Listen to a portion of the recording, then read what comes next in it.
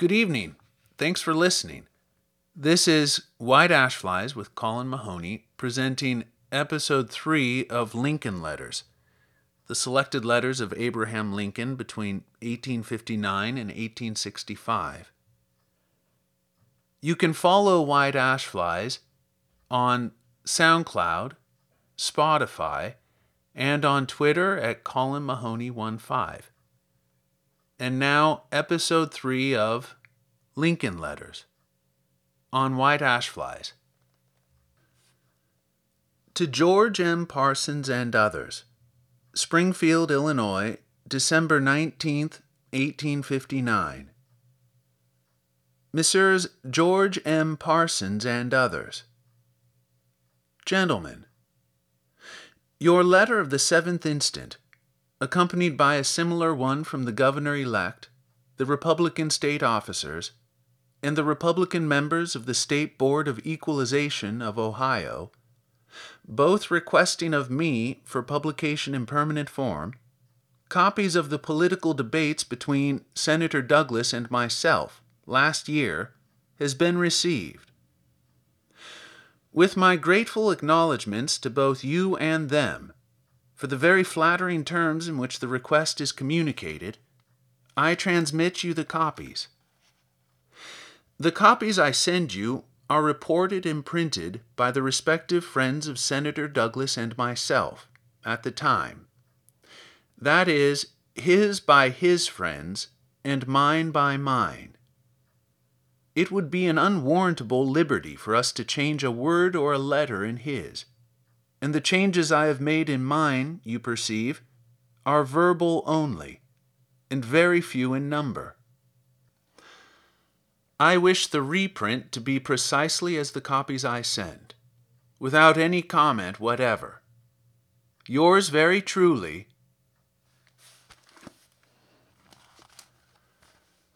to Samuel Galloway, Springfield, Illinois, December 19th, 1859. Private. Honorable Samuel Galloway, this will introduce my friend, Mr. George Nicolay, who will deliver to you the copies of the debates you desire. As they cost a good deal of trouble to get them together, some of us have concluded to send them by him at our own expense, rather than risk their loss by any public conveyance.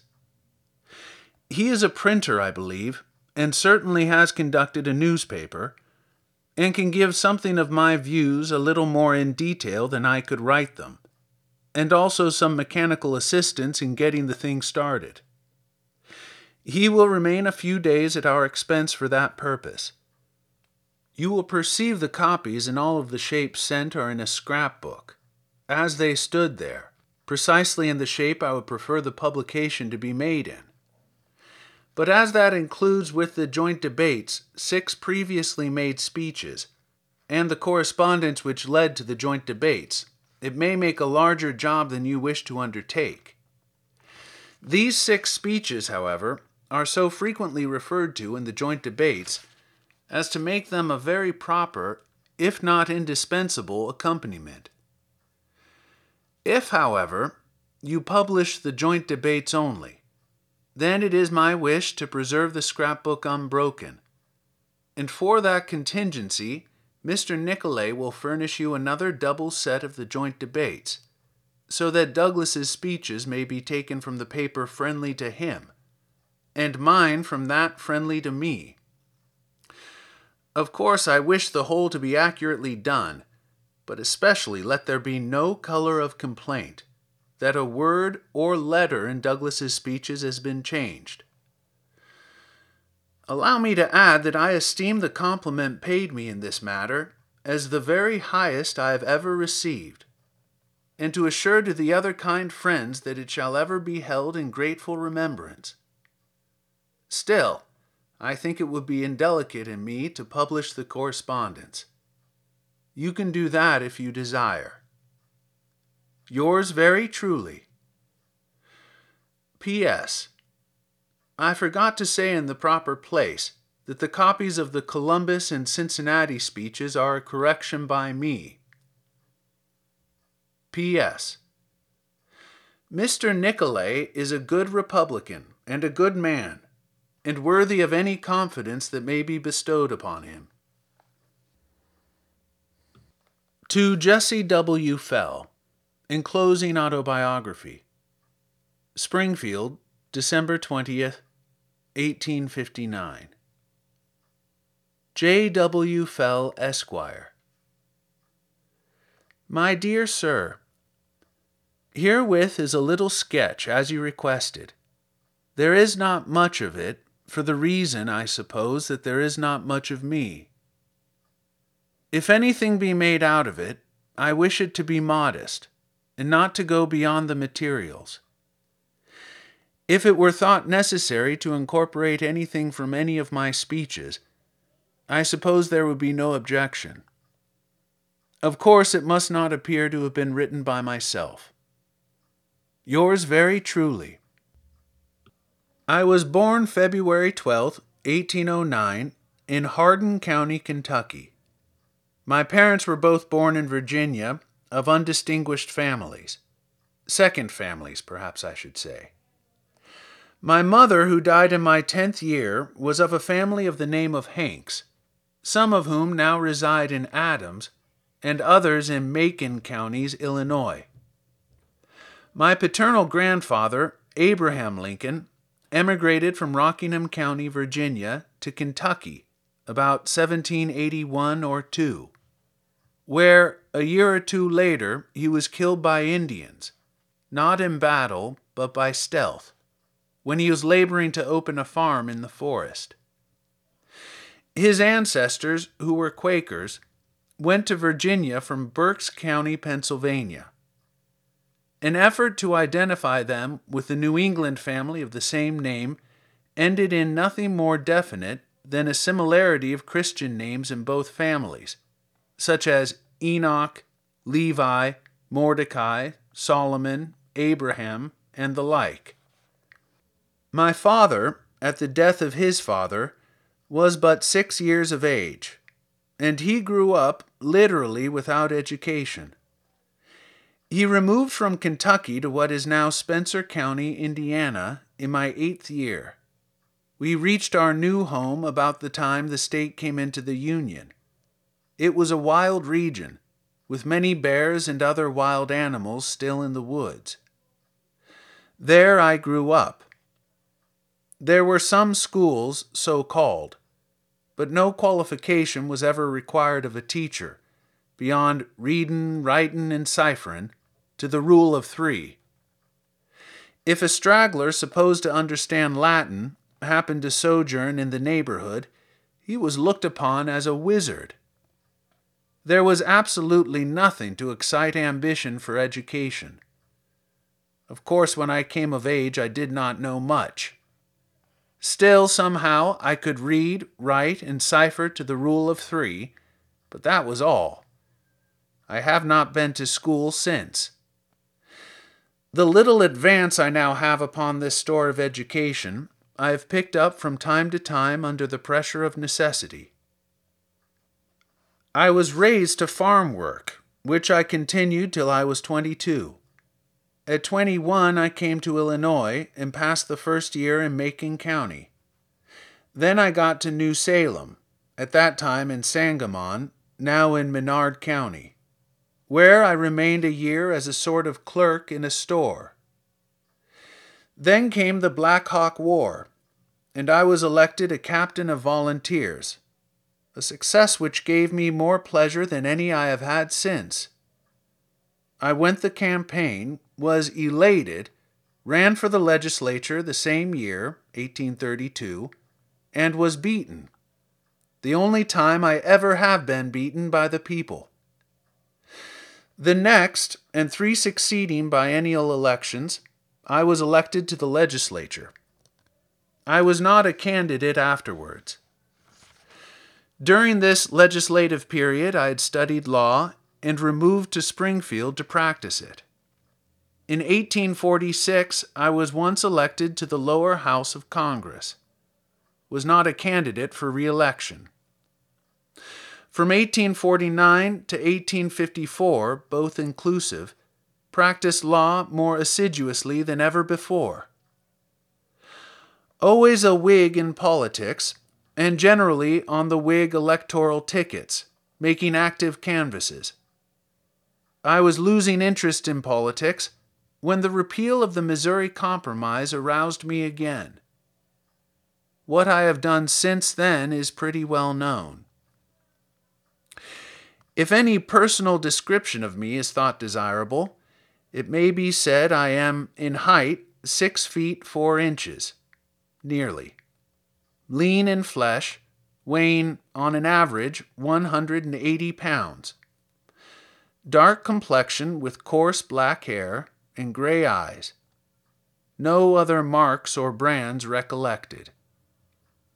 Yours very truly. To James W. Sheehan, Springfield, January 24th, 1860. James W. Sheehan, Esquire. Dear Sir, yours of the 21st, requesting copies of my speeches now in progress of publication in Ohio, is received. I have no such copies now at my control, having sent the only set I ever had to Ohio. Mr. George M. Parsons has taken an active part among those who have the matter in charge, in Ohio, and I understand Messrs. Follett, Foster, and Company are to be the publishers. I make no objection to any satisfactory arrangement you may make with Mr. Parsons and the publishers, and if it will facilitate you, you are at liberty to show them this note. You labor under a mistake, somewhat injurious to me, if you suppose I have revised the speeches in any just sense of the word. I only made some small verbal corrections, mostly such as an intelligent reader would make for himself, not feeling justified to do more when republishing the speeches along with those of Senator Douglas, his and mine being mutually answers and replies to one another. Yours truly. To Norman B. Judd, Springfield, February 9th, 1860. Honorable N. B. Judd, Dear Sir, I am not in a position where it would hurt much for me to not be nominated on the national ticket, but I am where it would hurt some for me to not get the Illinois delegates. What I expected when I wrote the letter to Messrs. Dole and others is now happening. Your discomfited assailants are most bitter against me, and they will, for revenge upon me, lay to the Bates egg in the South and to the Seward egg in the North, and go far toward squeezing me out in the middle with nothing. Can you not help me a little in this matter, in your end of the vineyard? I mean this to be private. Yours as ever. To Oliver P. Hall, Jacob N. Fullenwider, and William F. Carell, Springfield, February 14th, 1860. Messrs. O. P. Hall, J. R. Fullenwider, and W. F. Carell. Gentlemen, your letter, in which, among other things, you ask what I meant when I said this union could not stand half slave and half free, and also what I meant when I said a house divided against itself could not stand, is received. And I very cheerfully answer it as plainly as I may be able. You misquote to some material extent what I did say, which induces me to think you have not very carefully read the speech in which the expressions occur which puzzle you to understand. For this reason, and because the language I used is as plain as I can make it, I now quote at length the whole paragraph in which the expressions which puzzle you occur. It is as follows. We are now far into the 5th year since a policy was initiated with the avowed object and confident promise of putting an end to slavery agitation. Under the operation of that policy, that agitation is not only not ceased, but constantly augmented. I believe it will not cease until a crisis shall have been reached and passed. A house divided against itself cannot stand. I believe this government cannot endure permanently, half slave and half free. I do not expect the Union to be dissolved. I do not expect the house to fall. But I do expect it will cease to be divided. It will become all one thing or all the other. Either the opponents of slavery will arrest the further spread of it and place it where the public mind shall rest in the belief that it is in course of ultimate extinction, or its advocates will push it forward till it will become alike lawful in all the states, old as well as new, north as well as south. That is the whole paragraph, and it puzzles me to make my meaning plainer. Look over it carefully, and conclude I meant all I said and did not mean anything I did not say, and you will have my meaning. Douglas attacked me upon this, saying it was a declaration of war between the slave and the free states. You will perceive I said no such thing, and I assure you I thought of no such thing. If I had said, I believe this government cannot last always, half slave and half free, would you understand it any better than you do? Endure permanently and last always have exactly the same meaning. If you, or any of you, will state to me some meaning which you suppose I had, I can and will instantly tell you whether that was my meaning. Yours very truly. To Mary Todd Lincoln, Exeter, New Hampshire, March 4th, 1860. Dear Wife, when I wrote you before, I was just starting on a little speech-making tour, taking the boys with me. On Thursday they went with me to Concord, where I spoke in daylight, and back to Manchester, where I spoke at night. Friday we came down to Lawrence, the place of the Pemberton Mill tragedy, where we remained 4 hours awaiting the train back to Exeter. When it came, we went upon it to Exeter, where the boys got off, and I went on to Dover and spoke there Friday evening. Saturday I came back to Exeter, reaching here about noon, and finding the boys all right, having caught up with their lessons. Bob had a letter from you saying Willie and Taddy were very sick the Saturday night after I left. Having no dispatch from you, and having one from Springfield of Wednesday from Mr. Fitzhugh, saying nothing about our family, I trust the dear little fellows are well again. This is Sunday morning, and according to Bob's orders, I am to go to church once today.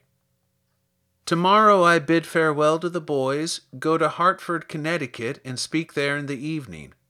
Tuesday at Meriden, Wednesday at New Haven, and Thursday at Woonsocket, Rhode Island. Then I start home, and think I will not stop. I may be delayed in New York City an hour or two. I have been unable to escape this toil. If I had foreseen it, I think I would not have come east at all. The speech at New York, being within my calculation before I started, went off passably well, and gave me no trouble whatever. The difficulty was to make 9 others, before reading audiences, who have already seen all my ideas in print. If the trains do not lie over Sunday, of which I do not know, I hope to be home tomorrow week. Once started, I shall come as quick as possible. Kiss the dear boys for father. Affectionately,